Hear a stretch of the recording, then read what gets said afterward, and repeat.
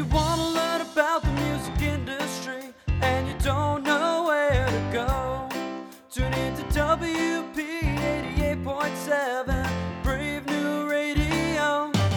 We got managers, producers, record labels, concert promoters galore.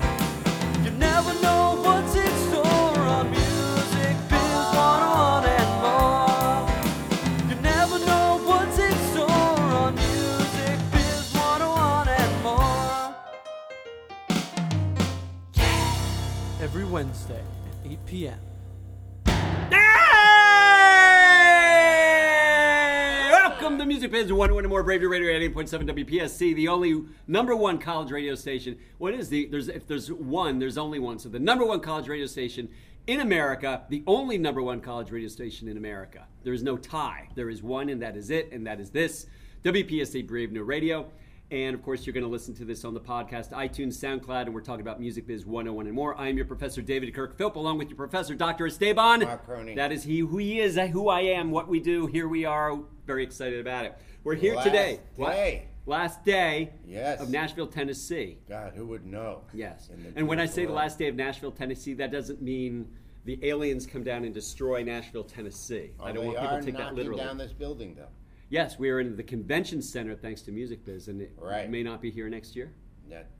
I don't know if it's next year, but yes, they're knocking it down, and things will be moved over to the Music City Center, Right, which looks like a guitar right, from an airplane. right. So make sure when you do your flyovers of Nashville, Yes. listeners, look down, and that's Music City Center. Just like Schermerhorn Hall, if you notice those piano keys, do you notice that on the sign of the building? Which hall is that? The what? Schermerhorn, where the symphony plays? Yes, yeah. And you notice that thing, it's shaped as a G clef? Oh, really? Yeah? Oh, okay. Really? From the air. From the air. Yes. You heard our friend Calynn Green, who is today's guest, said, really? Did that sound like you when I said really? And the sensual tone. Yes. He is our guest today, so we should give thanks to Calynn Green. So here we go. Here we go. Thank you all so much for having me. I really appreciate it. He doesn't mean that. And then we also want to give thanks to Madeline Dean, who is the student who was able to rope Calynn into coming here. Yeah, lasso, since we're here in the South. Poor and guy. it's horse country. Poor fella, poor you. Yeah. So Madeline Dean. Madeline Dean. Of the Jimmy Dean sausage family, right? Yeah. So That's right. you're wealthy. You don't need to do any of No, this. This is no, all fun living for you. lavish. Yeah, Yeah. good for you. Lucky you. Thank you. So we want to remind you, go to musicbiz101wp.com, sign up for the newsletter, read our stuff, get our stuff. Follow us on Instagram, Twitter, and the Facebook at musicbiz101wp. We mentioned earlier, Music Biz 101 and more can be found on iTunes and SoundCloud, and it will be found on iTunes and SoundCloud. How about that? Yes. Thanks again, Music Business Association, for giving us the space here in Nashville, Tennessee. We want to thank the folks at Van Dyne Bruno Inc. and White Hat Management. With artists like Charlie Puth, Dave Matthews, Kiss, St. Vincent, there's only one place to go for your band or your solo careers, business management. Go to VB-CPA.com,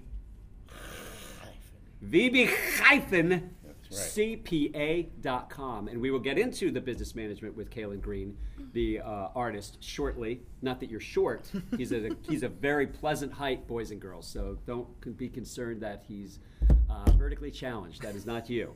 You're challenged in other ways. But and then we want to thank our friend. You ever heard of Rob Fusari? You're a singer-songwriter. Yes. Have you heard of Bootylicious? I have actually, yes. Yeah, okay. I Our have. friend Rob Fusari wrote Bootylicious. Really? Paparazzi, Yeah. which is another Italian yeah. word, because we know you're Italian, Calynn Verdi. He wrote Paparazzi with Lady Gaga. Yeah. Oh my God. And that's produced that album incredible. to fame. Rob is an alum of our program. He's our good friend, and he donated money to us so that students who are coming here could stay in the hotel. I'm pointing to Madeline. You didn't stay in the hotel. You No. Didn't. take advantage of the Rob Fusari coin. Yeah. That's street for money. Mm-hmm. But, I have my Jimmy but Dean Rob money. experience. yeah, you have your own Jimmy I'm Dean good. money, so you did not have to worry about this. Yeah. So, but anyway, at the end of this, we're going to hear Rob's Don't Let Love Down. So thank you, Rob Fusari. Thank you, Aaron Van Dynamite. One reminder, because you are on this show, you get a free copy of Awesome. Managing Your Band, 6th edition, Thank you. meaning there are 5 previous editions, all obsolete. Oh, This is yeah. the 6th and greatest, the best of. Well, thank you so much. I appreciate that. Written Definitely by, gonna well, we haven't look given into it to you this. yet. Thank you.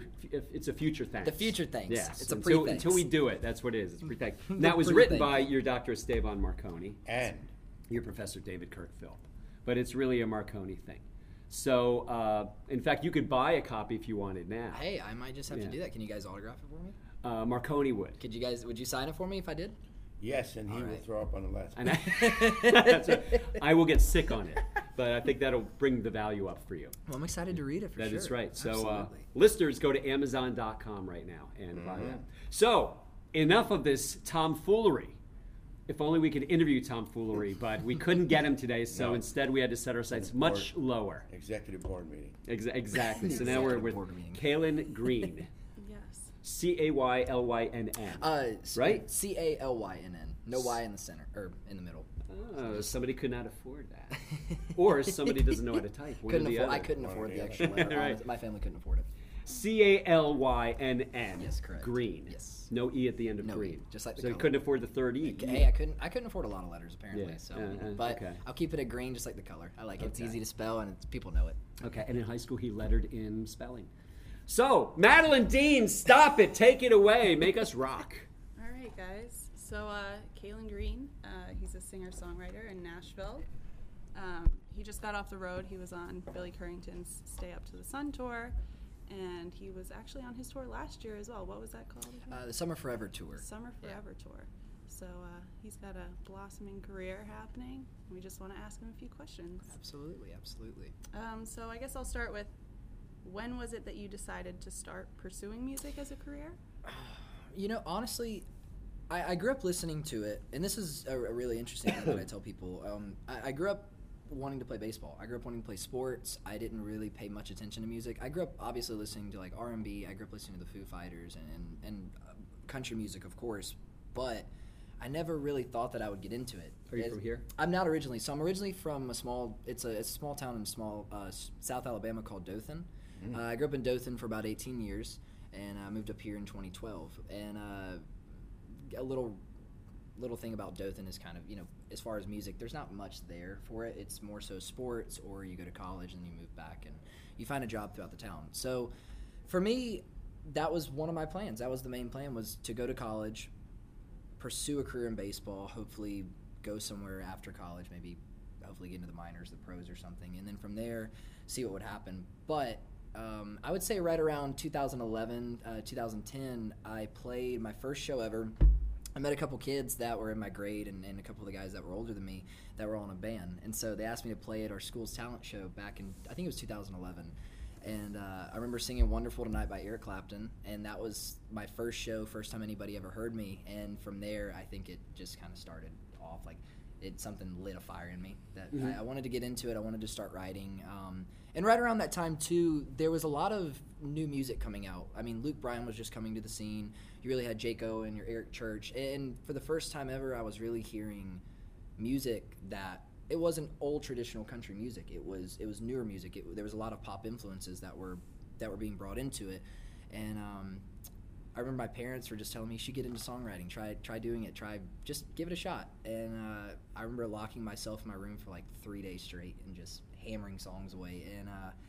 And honestly, I think that to me, I think was the most important part of my life, was that moment whenever music changed and my parents telling me, you should get into it. You should just try doing it. And honestly, I don't really know what it was. Just something told me to try doing it, see what would happen. And found a little niche, and I found I started loving what I was doing. And I mean, fast forward now today, I mean, I couldn't imagine doing anything else, honestly. Like, I love it.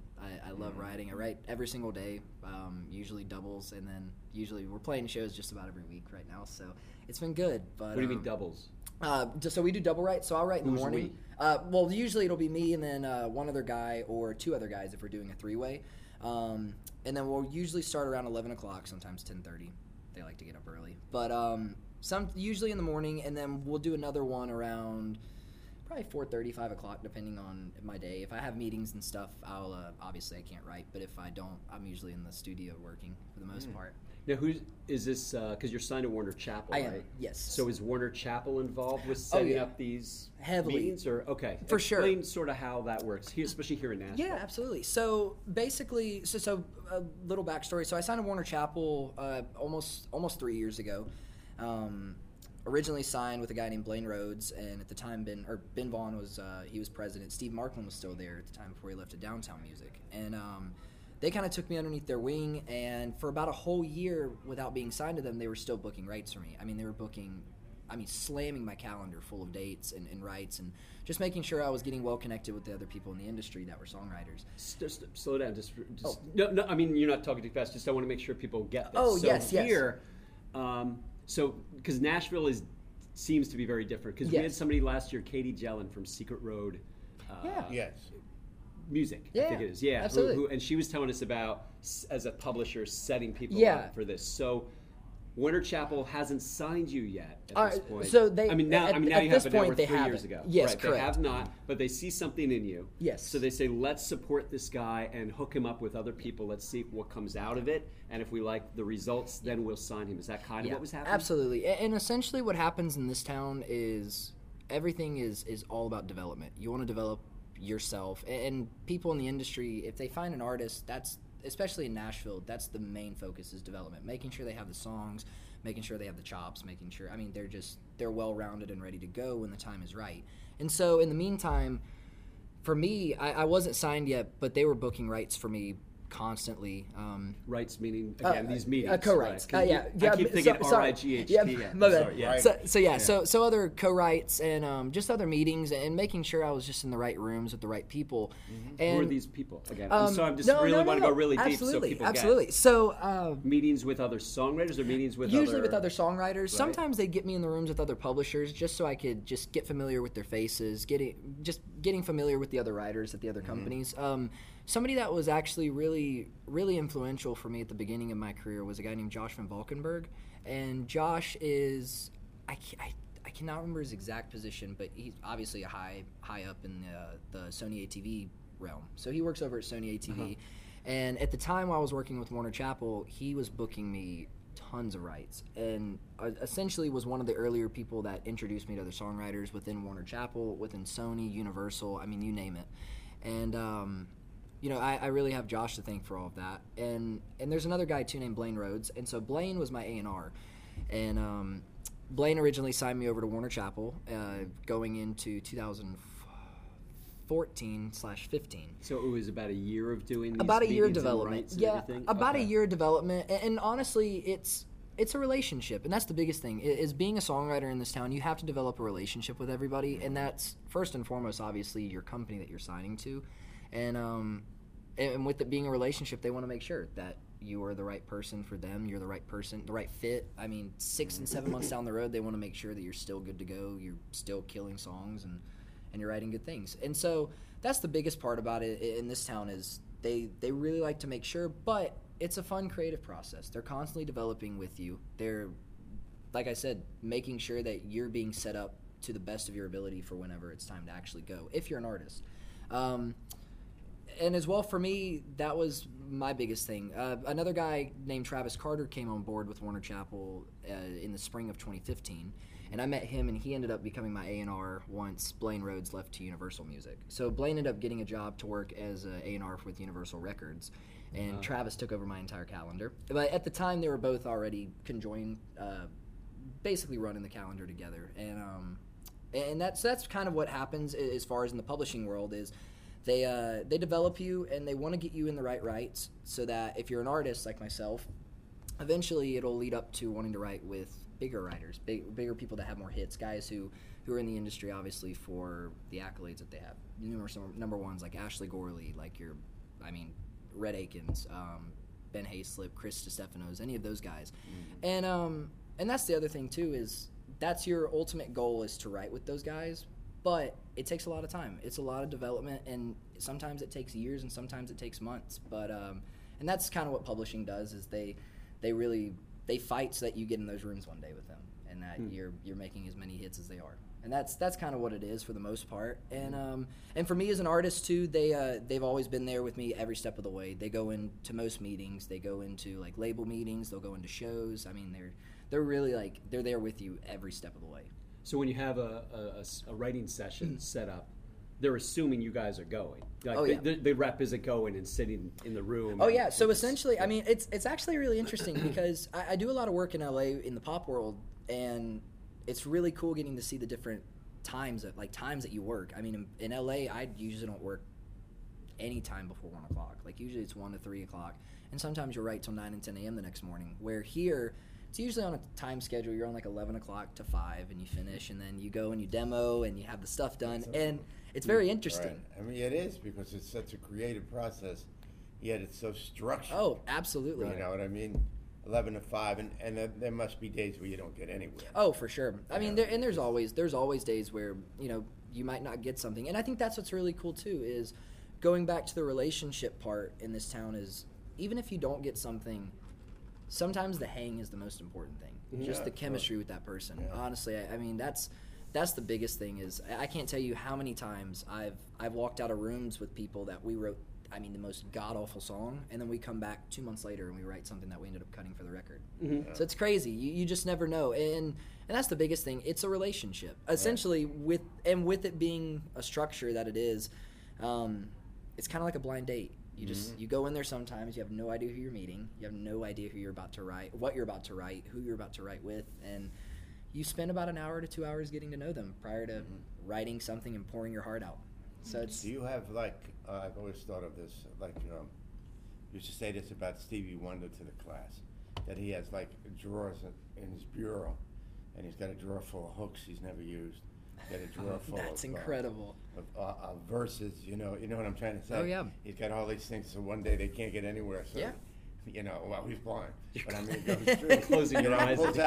Pulls out three things, and there comes superstition. Absolutely. Or whatever, you know. What's how Lennon McCartney did it? No, just saying, so do you like keep, you know, even verbal hooks? I mean, I do. So usually, hooks, for me, I'm more of a melodic top liner. I obviously do a lot of lyric, but for me, I have, just in this phone right here, I have hundreds and hundreds of memos of just little melodies, either little guitar riffs, piano riffs, little sounds where I'm making with my thumbs or my anything.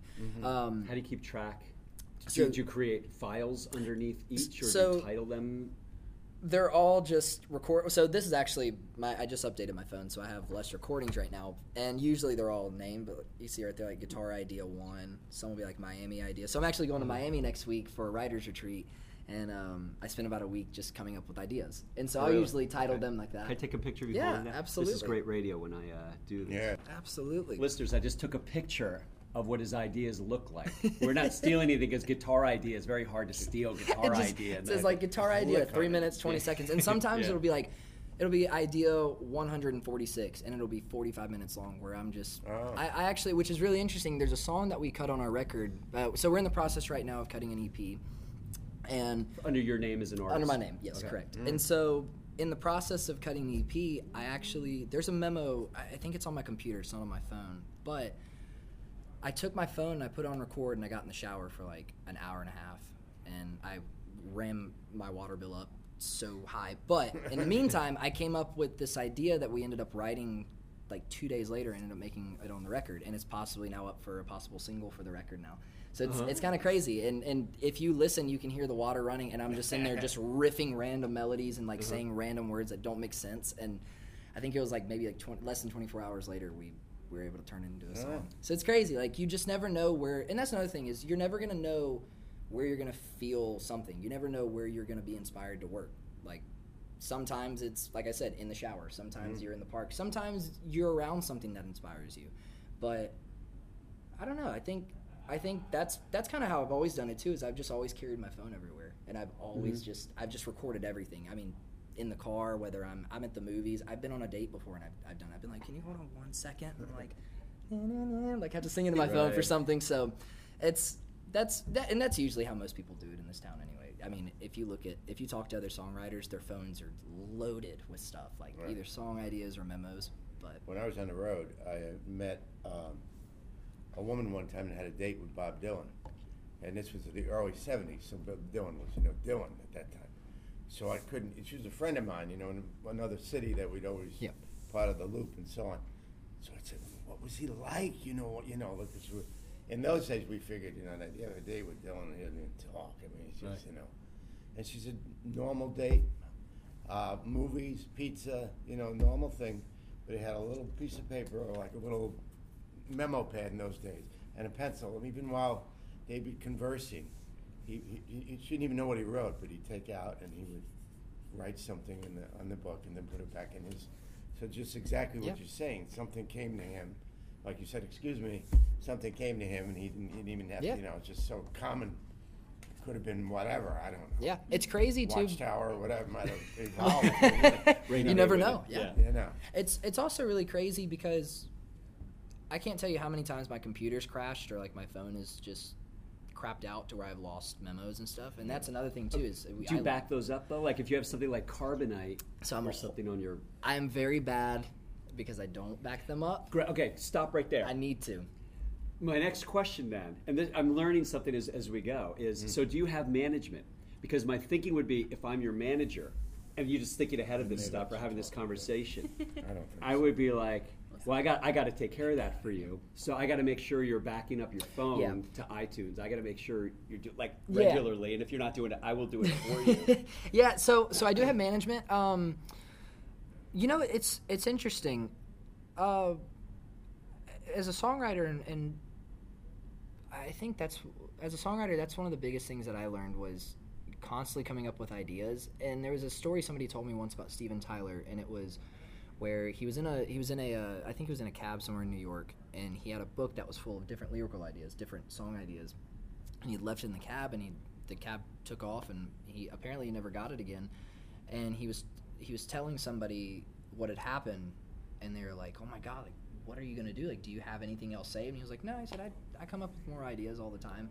And I think that's kind of my approach, not my approach to it, but I have stuff saved all throughout my computer whenever I can. But as far as my phone, like, if stuff disappears, usually I'll just come up with something new for the most part. Because that's another thing is because I have so many ideas in my phone, so much of it doesn't get used. And a lot of it just kind of gets buried. Or even that, you might find an idea like 6 months later.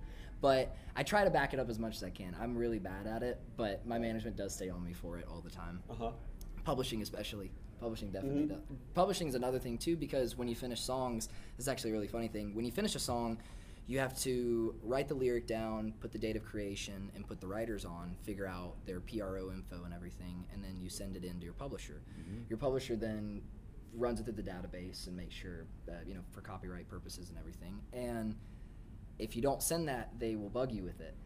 I'm also really bad at not sending in sometimes like data creation or the lyric sheet, and I'll send in like the MP3 file, and they constantly get on to me for it. But I think that's also a songwriter thing. I was going to say, I'm sure you're not the only person who... I'm definitely not the worst. I've heard other ones in the company that are just, they take like 6 or 7 months, and they'll send like 50 demos in one night. And you have to record all that stuff. And when I say record it, they put it on a piece of paper. They write on it and everything. So it's still kind of old schoolish in that way, but I like it a lot. Right. It's interesting. Madeline Dean is still here. I am, yeah. Yes. I fell asleep for a minute. No, I'm just kidding. So I wanted to ask you. Tangent. No, that's fine. So I want to ask you if there was like a moment where everything started coming together and you felt like I made the right decision, like this is what I should be doing. Yeah, I would say there were 2 moments. And it was one when I met my manager, John Dennis, and the day that I met my A&R, whenever I met Blaine Rhodes over at Warner Chappell. Honestly, from when I met John, so to talk a little bit about that, so John Dennis is my manager. Previously worked at Vector Management back in the day, and decided to start his own company. He's managed, I think, people from like Dierks Bentley. He managed Trace. He manages Billy Currington right now. So he has me. He has Billy Currington. He has another artist named Logan Mize. A new group named Avenue Beat, which is really new and up and coming. So be on the lookout for them. They're super talented girls. And John, that's been our biggest thing since day one. Has been just making sure everything was going to happen organically, making sure that we were going to have the songs, and we were going to take our time. And I think meeting him in that first day, that was with him saying that to me, I knew that it was the right choice with him, and I knew that something really fun was about to start and was about to happen. And even in that next week, John actually introduced me to the Warner Chappell guys. And so that's where I met Ben Vaughn and I met Blaine Rhodes. And when I met Blaine, honestly, like it just, we clicked right off the bat. And he became like another brother to me, even though he obviously isn't at the same company anymore, but we still talk like every single day. And I think that was at that moment when I met him, he had no reason to take me under his wing, had no reason to book me rights or anything. And he saw something in me early, and I have every bit of thanks to him, honestly. Like, I owe everything to him. Was this before or after you did that, didn't you do that songwriting contest? So, yes. So that was... Wait, which one? The one, isn't that, I thought trying to that I think. read that you got, like, set up with Warner because you won that songwriting contest. So sort of. It kind of happened in an interesting way. I played a songwriting competition back in 2012 when I first moved to town, and the winner got to play a songwriters round with, I think it was just basically another big hit songwriter throughout the music industry. And I think, for my round, it was a guy named Eric Dillon and another guy named Brett James. And so I got done playing that night. I hit Brett up about a week or so later, and he introduced me to the other workers at Corman Music. And so Corman is actually a joint ventureship with Warner Chappell, and kind of got my name seeped into the company that way as well, and as well just through John. John knew them very, very well and brought me in. But it was really interesting because I played them a couple songs, and one of the A&Rs in the room was like, I've heard this song somewhere. I was like, yeah. I was like, I just wrote it like not too long ago, so I don't know where you would have heard it. And he goes, where? He was like, who else like have you been playing shows? I said, well, I played something with Brett James. They're like, oh yeah. I said, well, Brett sent us all your music. I was like, oh well. And I mean, I also have Brett to thank for that too, because like I said, Brett had no reason to do that at all. He had, he didn't have to do that. So, and that's a really big thing that I always say about this industry is people they like to help other people out. It doesn't matter who you are. It doesn't matter what level you're on. If somebody thinks you're promising and thinks that you have a good future in something, they're going to work their ass off for you. That's the biggest thing. And so it's interesting. I don't have just one person to really thank for it. I have a big team of people and people that aren't necessarily in my inner core of teams. It's just people that I've worked with or people that I know that just feel like helping me out. So it's been really great. I have a lot of wonderful people to thank for that. Do you own your own publishing company? So I don't. Well, I sort of do. I have my own entity throughout Warner Chappell. Right. But as of right now, I'm just a full-signed artist and songwriter through Warner Chappell.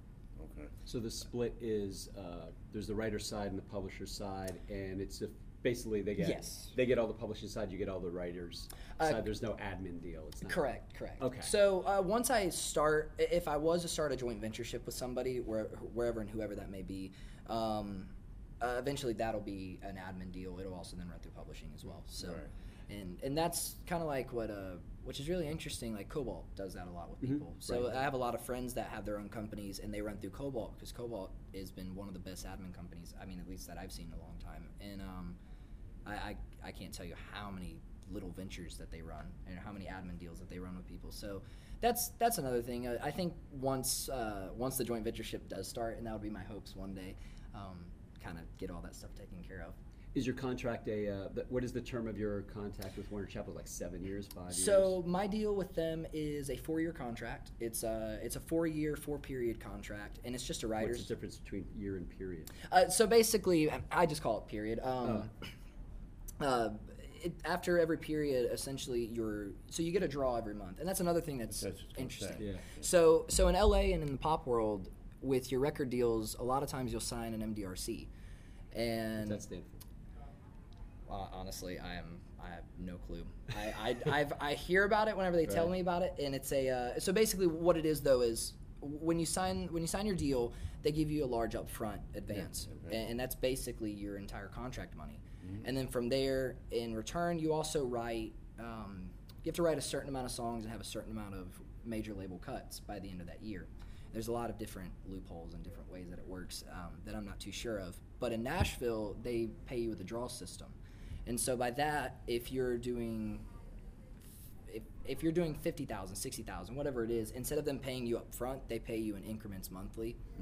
And I like the structure a lot more. It's also nice to know that you're having some sort of income coming in every month. Yeah, you're not working at McDonald's. It's nice, exactly. It's nice. And but yeah, so that's essentially what my deal entails with them. And I'm actually on option 3 right now. So we're about to go into period 3, and then I'll have one more period after that, and then kind of go into negotiations and see what will happen after. So that's at the point where you could decide, okay, I'm going to form Correct. green songs or something, green sleeves Correct. or whatever. You know, and Essentially- then you could go either to Cobalt or you could say, I'm going to go to Cobalt. Yep. They're only going to take a 15% admin fee. And then Warner Chappell will come back to you and say, well, how about you just stick with us and we'll do the same thing. Exactly. I mean, essentially what will happen is, when it's over with, you can either re-sign with your company, you'll go back into negotiations, or you can go find somebody else. You're free to do whatever you would like. For me, I'm happy enough to say that Warner Chappell's been, it's been a blessing. I've been blessed to be there, and the guys have been incredible.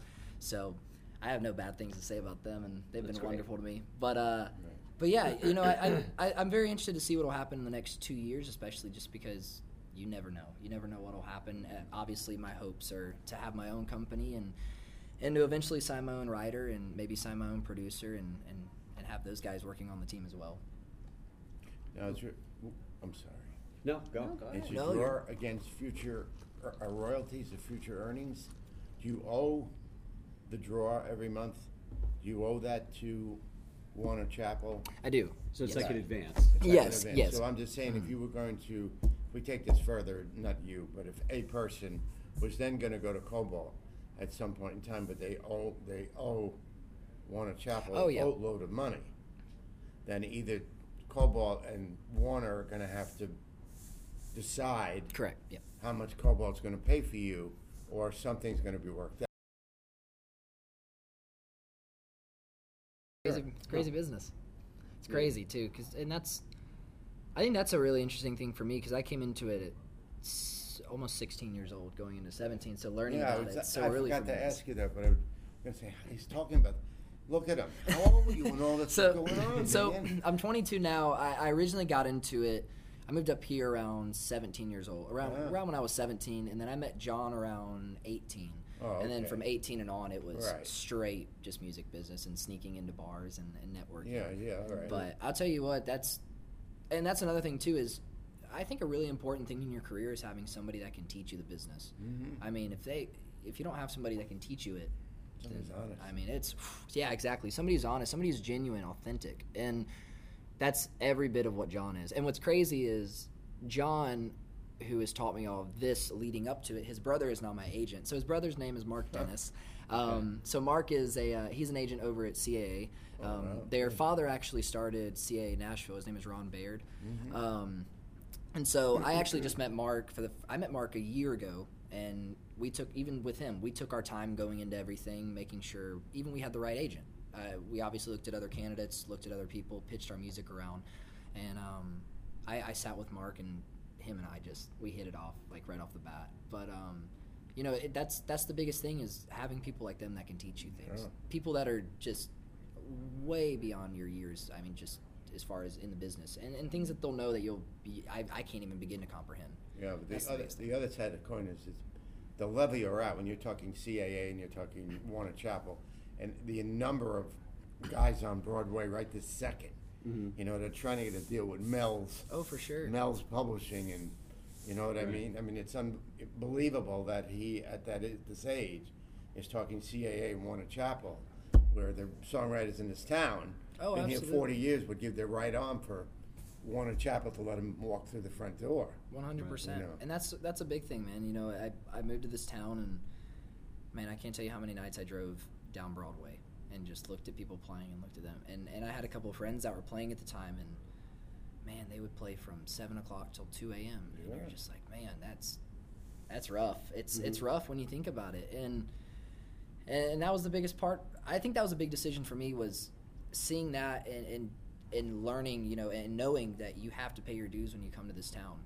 And that was one of the things I realized when I first moved to Nashville.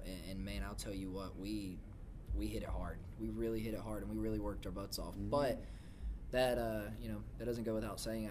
I'm very blessed and very Yeah, you very are. lucky to be in Yeah. this situation for sure. And Yeah. definitely don't take it for granted, and constantly making sure that we're capitalizing on great opportunities. But that's that's a big thing, man. Is the opportunity in this town. There's a lot of people that are coming here to do it. There's a lot of people that are constantly moving here that are pursuing one dream, one opportunity to do it. So Right. it's A guy taking a check at a restaurant, the cab driver. For they sure. all have something to do with music. Absolutely. All of them. Oh, I can't tell you Well, how they're many. I here. mean, just like in an Uber ride, and you're talking to them about music, and like, oh, well, I have this. Would you like to hear some stuff? I mean, Yeah. everybody. It seems like everybody does music here, and I love that. It's inspiring, and I think that's another thing. Another thing as well that I tell people is work with everybody.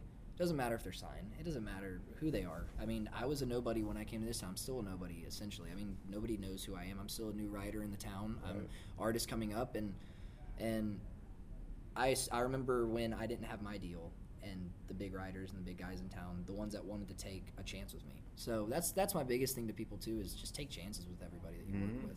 When you go to these writer meetings, sessions, are you going in knowing, okay, if it's three of us, if something comes out of this, we're splitting the song equally? Oh, yeah. Is that unstated, or are you guys, Warner Chappell's taking care of that? For Nashville, everything is split even. Yeah. Okay. In LA, I was gonna say, because then you go to LA. In LA, it's kind of interesting. I've only been in 2 sessions. I think I've only been in 2 sessions where the splits haven't been equal. And it was more so just because of production. I think the producer wanted to get publishing royalties, so he got like 22-point-something%. Did the producer do any writing, or that was just the producer? So he saying, actually didn't. He didn't do any writing. one of of those, it. Just we sent him the track. He reproduced over the track and basically took publishing. It's very interesting how that world works there, because here, like with our record, we just cut an EP with Jesse Frazier, and our whole thing was, we had the songwriters that were on it. Jesse's obviously a songwriter, but Jesse wrote on the songs with me. And then had he been on just production, he would have been strictly just production. So it's cool. That's kind of how the town works here. But yeah, in LA, it's kind of like the Wild West. You never know like what splits are going to happen. And it's interesting too, because I've actually had a cut now in country, more so just up in Canada. But I got to see the split where it was equal. And then I had a pop cut last year that I think one of my splits was like 15.9% or something like that. I mean, it's crazy. And by the end of it, especially in the pop world, the track might end up having 9 people on it, where you originally started with 2 or 3. So it's really interesting, and the structure is very different, obviously. And they have their ways that they work out there, and we have our ways we work here. If you do hip hop, it doubles. Oh yeah. I mean, you'll have 18 writers and 16 publishers, and the splits are everywhere. It's nuts. Yeah. That's the crazy part of the business, and that's another thing I say. I'm glad to have a team that's able to look at all that stuff and help me. But yeah, for country music, that's the understood rule is it's all split even, and you kind of go into a room, and for the most part, it's 2 people or 3 people in the room. Occasionally it's 4, but usually people don't like to oversaturate the writers in the room as far as like with creativity. But yeah, I would say that. I don't think I've seen it, at least here since I've been here, that's been off, like the splits have been off or anything like that. Usually they're all equal. But it's interesting when he said, and you said it too, what was your turning point, and you were talking about how the pop influence came into country, and you said that was your thing, and it was Little Big Town yesterday morning, and she said, we wanted to do something with Pharrell. Well, when would a country person ever say? Yeah. Well, they'd say, "Who the hell is Pharrell?" Except for what the hell was that song all summer 2 years ago? Happy. Yeah. Oh yeah. Except for that kind of thing, but we knew Pharrell for years out of Virginia Beach and so on and so forth. And it's exactly what you're saying. The country has changed, and it's changed tremendously. Even though maybe us as outsiders, still think the greatest thing about country is the song tells a story. Oh, 100%. There's a beginning, a middle, and an end, and absolutely, and so on. You don't get that in pop, or you don't get that in hip hop anymore. But it's more than that. It's country has made it so palatable for the rest of the country. Oh, 100%. By taking things that they want to take from the other worlds, but still remain, It's really cool. I think right now is a really, really interesting and in a really incredible time. Honestly, because you're starting to see more pop writers moving to Nashville. Yeah. Pop writers, not even moving, they're just coming here to Nashville every other week. I can't tell you, like, for instance, 2 weeks ago, we just finished up a writer's retreat here in town with Rock Nation. So they flew down, I think there were 7 or 8 different writers. I mean, these are guys that have had cuts with, like, Rihanna. They've had cuts with Drake, Jay-Z. I mean, huge, massive blowout cuts with these guys and big singles. And they're coming here, and you ask them, like, so why are you interested in coming to write at Nashville? They say, because you guys know how to tell stories. You guys know how to songwrite. He said, we have good melodies. We know how to do the production of things. Like, our production is crazy. He says, but you guys have the craft of songwriting. And that's what's really cool is, you know, I go out to L.A., and I started going out there 2 years ago to learn their craft. And they come out here to Nashville to learn our craft. And what's really awesome is now what we've all been saying was going to happen is you're going to start seeing cuts. You're going to start seeing these people start working together on different projects. And you're finally now seeing singles on radio. You're seeing number ones. And more people from LA are coming into the scene. And I think it's great. It's also really cool and great how they've been bringing in their styles, but Nashville still keeps that authentic, just country lyric, that songwriting, just that mentality is still behind it. Right. Like and it's really cool. They found a cool way to mesh it between both worlds. Especially like your Sean Douglas's with like Die a Happy Man, for instance. Ross Golan with Compass by Lady Antebellum. I mean, those are guys that have huge Bieber cuts and huge Maroon 5. But does this happen in Nashville? Because we know what happens in New York and L.A. is that a label will contact 20 pop writers and bring them down for a weekend. Oh, for a camp, yeah. And they are writing a tune for, I won't say Bieber, but for Rihanna, okay? Yeah. And then they sort of pick the best verse, so on and so forth. And of course, they're going to get maybe 10% writers, and she's going to get 80 or 90, where she's not even there. They're going to send her a few of the demos that were done. Did they do that here? You know, not that I know of, or not so much. We're actually getting ready to do one for myself in the fall with Rock Nation again. They're going to fly down to write for the project. But more so, I think our way of doing that kind of camp-ish vibe is you'll go out on tour with the artist and you'll write with them there. So usually you'll go and ride on the bus with them, and they'll bring about maybe 3 or 4 different songwriters. Or if you do a writer's retreat, usually they'll bring like 4 different writers, maybe 2 or 3 different artists, and so you kind of write geared around the artists that are there, or sometimes you're just writing to write. The way but these specifically guys for describe it is that it's cutthroat. Yeah. In other words, I'm against that guy. Oh, 100%. I have a friend that actually worked on one of the Rihanna camps last year, and he was saying that she'll walk in and she kind of walks around the room and she looks and listens to everybody's demos, hears what they're doing, and then kind of disappears. And they might pick a verse from a song. They might pick a chorus, and they're like, "That's awesome. Yep, let's finish that." It's crazy. It's a crazy world. Like, even I don't know if you guys are familiar with it, but if you just listen to like her story with Diamonds, her story on the single Diamonds with Benny Blanco and Sia. I think there's one other person maybe, but it's nuts. You guys should really look up that story. It's just how fast they wrote the song versus they didn't even have a mix, like a final mix or anything. She heard the demo, flipped out about it. I mean, their turnaround rate was insane. So I mean, it's definitely a lot more cutthroat out there. But I think within the next few years, we're going to start seeing more of that writer camp like that. I think you'll see it. But I think it's still just going to be structurally different here just because this town's also so small that everybody knows all the other songwriters. Yeah. And you know everybody. So your reputation is very, very important here. So where it is kind of a game, not a game, but like it's a competition and you're duking it out with another writer in the room maybe just to get a cut. It's still one of those things where it's just a big like we're all in this together type thing. You know, you all want to get cuts, you all want to work. Of course, everybody wants to get their own single, but the structure here is just so interesting, man. Like, just you never know how you're gonna get a cut, and you never know like for instance, like that camp. One person might get a cut from that with Rihanna, and nobody could get one, or you might get one verse could get cut. Where I think it's really interesting. I'd love to see that happen more here. I think it's cool. I think it expands the songwriting. And it opens up opportunities to getting different ways of getting cuts. You know, but the idea that she would then take 70 or 80%. Actually, we've asked this question actually to Rob Fasari. I've asked several times, and in terrestrial radio, the performer doesn't get a nickel for any spin. So if that law ever changed and there was a performance right, would then she not take 80%? Of the writers with the precedent so there, she would get money. Yeah, it's a good question. I would bet she'd want to keep it. And Fasari said, "No way. It would never. It's never going to change." So the stature of the artist, of course, is the whole thing. If nobody listens to it, I don't know how great it can be. Great. It won't you're go lucky anywhere. to be on a Rihanna song. That's right. Madeline's here. I am. Nice to meet you. And we have to wrap it up. No, we're still good. Really? Yes. We started late because of...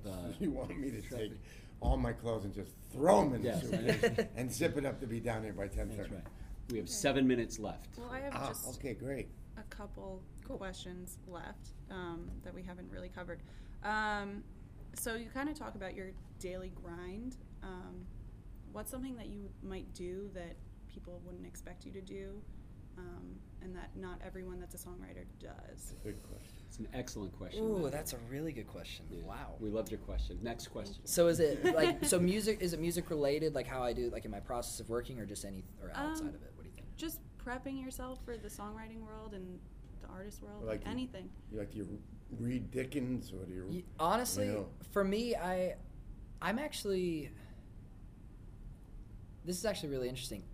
I read and watch a lot of. I read a lot of autobiographies about all kinds of artists. I actually just finished the Scar Tissue one by Anthony Kiedis. Mm-hmm. Oh, I wanna Incredible read one. that. You guys should read it. It's absolutely incredible. You should read The Song Machine then by John Seabrook. I heard that's incredible. Yeah, that's a because good all one. this stuff you're talking about, I need to read that one. You'll for see sure. how it's changed. because you mentioned top lining in the songwriter camps, the Rihanna, yeah, and see how the, all the the stuff you talked Swedes about. have taken over and so on. Yeah, you got to pick up Seabrook's book. Yeah, I definitely need to for sure. So you were So I saying would that you say- read by a So I read a lot. I read a lot of books. A lot of nonfiction. Honestly, I also read a lot of fictional books. I'm a big fan of like space and like travel, like space travel and stuff. So I read a lot of that stuff. But man, I would have to say, I watch a lot of documentaries and I listen and I read, and I can't tell you how many interviews I've seen for people talking. And that's a big thing for me is figuring out like what do they like to talk about? What are their inspirations? And how are their demeanor what's their demeanor like on stage? How is their stage presence? I do a lot of that stuff. Like I can't tell you, if you looked at my Apple TV and you saw my library for movies and TV shows, it's all music. Everything is music or it's some kind of documentary. I also listen to a lot of podcasts. Even like before writes, I listen to a podcast every day before I go in to write. Whether it's like Joe Rogan or it's like Ross Golan's new one, which also, I don't know if you guys have heard this, but you should definitely check out this podcast called And the Writer Is. Ross Golan just created it. He's a songwriter out at Warner Chappell, LA, but he's worked with just about every hit songwriter you can think of. And so he interviews them all, where he interviews like Luke Laird, Justin Tranter, Robopop, Benny Blanco, and it's super inspiring. You get to know like where they come from, how they got into the business. But that's kind of been my thing, just listening to a lot of interviews and just reading up and how they found their inspiration to write certain songs and So you don't, and it's on your thing too. So you don't like you say, oh, we're going to write for, I don't know, we're writing for somebody today, and they told us he wants a ballad. That's going to write a ballad, a love song ballad. So you don't do like anything for that particular prep.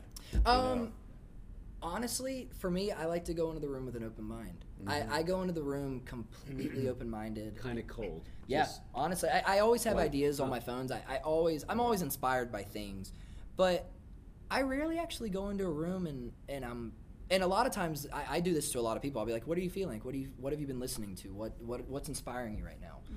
And whether it's a book or it's a movie or a personal thing or a song, that's kind of how I do my songwriting. I like to ask the question first of how they're feeling, and then I'll write that way. Which it's really interesting versus my songwriting for my artist stuff, where whenever I write for my artist stuff, I write what I'm actually feeling and true stories, and that's my actual craft, to where when I'm songwriting to pitch, I kind of just go into the room with an open mind, and I never really like to gear myself towards one particular artist. I like to just write something just that I feel like is great that day, and then, because that's the biggest thing I tell them, if you write something good, anybody could sing it. exactly. Yeah. You can hear past anything, especially if it sounds good and it's a hit. A hit's a hit, and that's the biggest thing. But Nice. So, do you want to tell our listeners what you're working on? What Yeah. they should look out for? absolutely. So I'm actually getting ready to put an EP out, probably within the next few months. We're also What's your label? So we're actually not with the label right now. We're in the process of doing talks right now. So we'll probably, I'd say we're gonna land somewhere within the next probably month or next couple months. Okay. So super excited about that. You're talking to more than one label group at this point? Been just kind of shopping around town and Uh-huh. talking to a bunch of different people so far. So it's been really good. Yeah. But I know everybody's super excited about the EP. Kind of been playing it around a little bit, playing it out at a couple different shows as well as on the Billy Currington tour. But yeah, we'll have some stuff out in the next few months and hopefully have a single out probably by the 1st of next year, whenever the year starts, and we'll be out on the road all of next year. So hopefully catch you guys in a town soon. Yeah, you guys will have to come out to a show sometime. We'd love for you guys to see it. I'm weird because I throw my underwear on the stage and I get really into it. That's so key. Yeah. So I don't know. I'll hang it on the microphone stand. Yeah. I'll put it right there. I do like the Steven Tyler thing where he hangs. I guess it's like what is that? He covers his mic stand with it. Is it just like cloth or something? Yeah. Oh, those like long his scarves. like long scarves or something. Things. Scarves, that's the word. Yeah. But start doing Well, like that. Stevie Nicks, people used to throw teddy bears to her. Really? Yeah, so the stage at the end of like a show would be littered with all these like teddy bears all over the place. And who was Tom Jones, going back to the 70s, we'll say, late 60s, 70s. The women loved this guy. And they would be throwing the bras and they would throw everything. I was just about to say that. I can't remember who it was, but it's a newer act. I can't remember if it was either The Weeknd or I can't remember who it was, but their mic stand had bras all over it. and then I actually saw there was a band that played at Warped Tour not too long ago. I came out and saw them here in Nashville, and his mic stand had bras and panties all over them. Right, I was like, well, I can't say I haven't had any of those thrown at me yet, so There's still time. Right. Oh man, well I appreciate it so much. Thank you guys so much for letting me come in and talk to you. I really appreciate it. He's ending the interview. Good. Oh, What is this? Smart Oh man, no, I was just thanking you guys. We have 60 seconds left. Hey. He knows I have to pack. Well, I guess did you have a final? Because if not, I have one real quick one. Yeah, Oh, absolutely, come on, 100%. Absolutely. It's I important. got my good ones in. You got all your I good think. ones in, and even some of your bad ones. Yeah, I sure did. No, I'm joking. Not really. All right, for you, as an artist, what is the single most important aspect of the music industry that you think an artist manager needs to understand? Because you have John Dennis, so he's been your manager for a couple of years now. So John's been my manager for almost 4 now. Almost 4 years. What do you think, from an artist's perspective, what do you think is the most important thing that he needs to understand about the music industry? Let a really good manager for you need to understand. That nothing happens overnight. And you have to take your time with what you're doing. Hone your skills. Patience, man, that's the biggest thing. I can't tell you.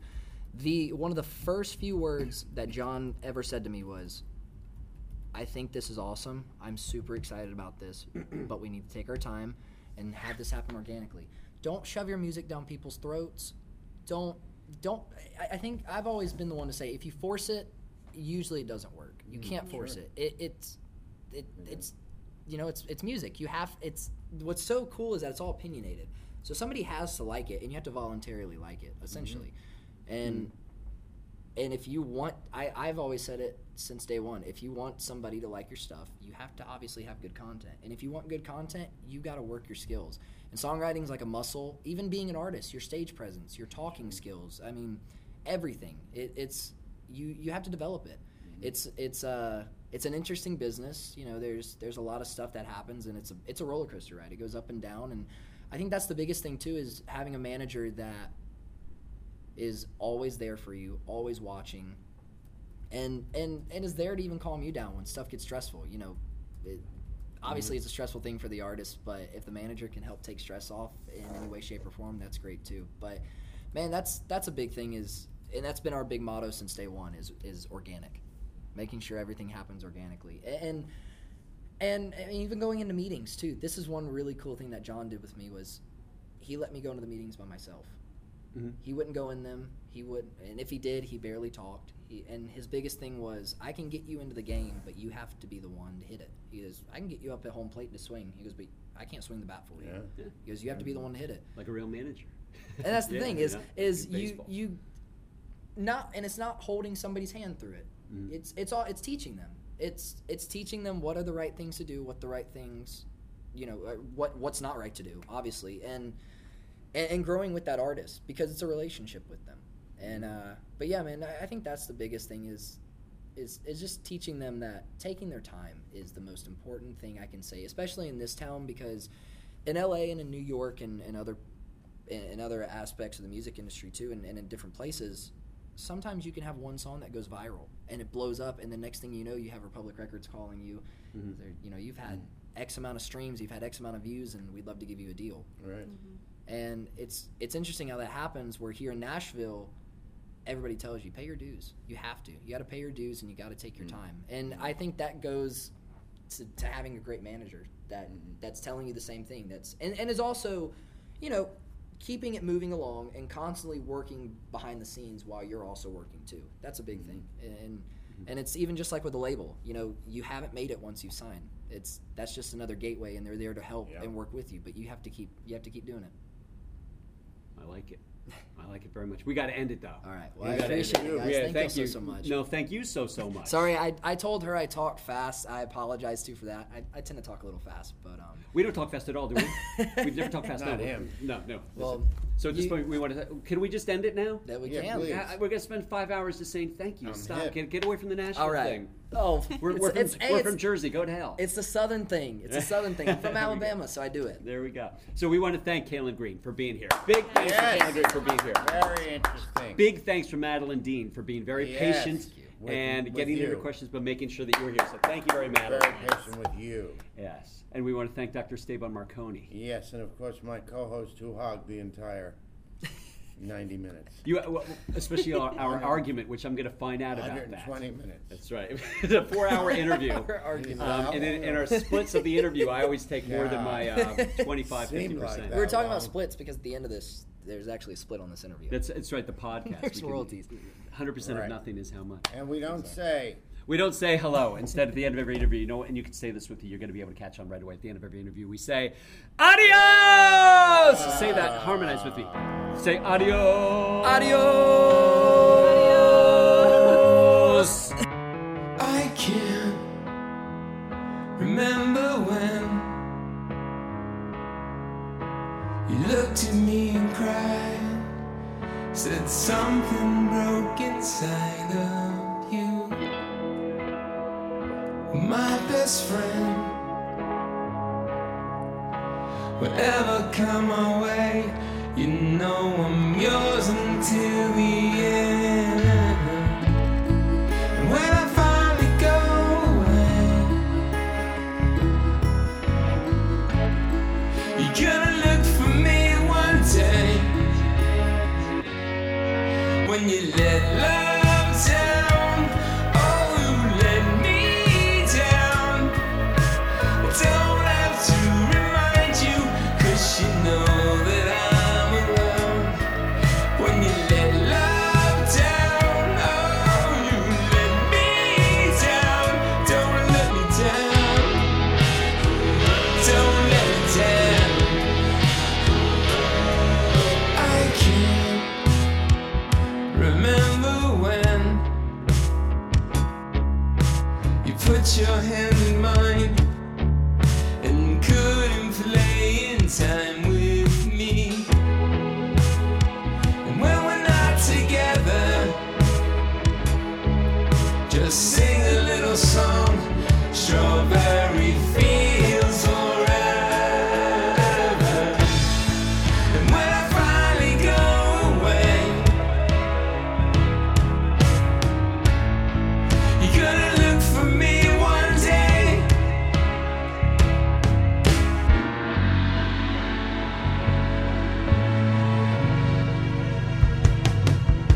When you let love down, oh, you let me down.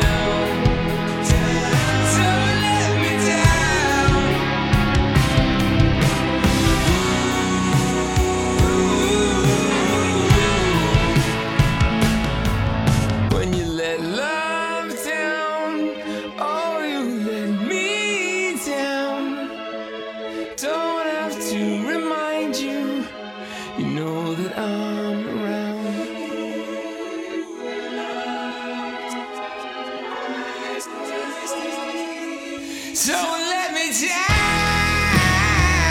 Don't let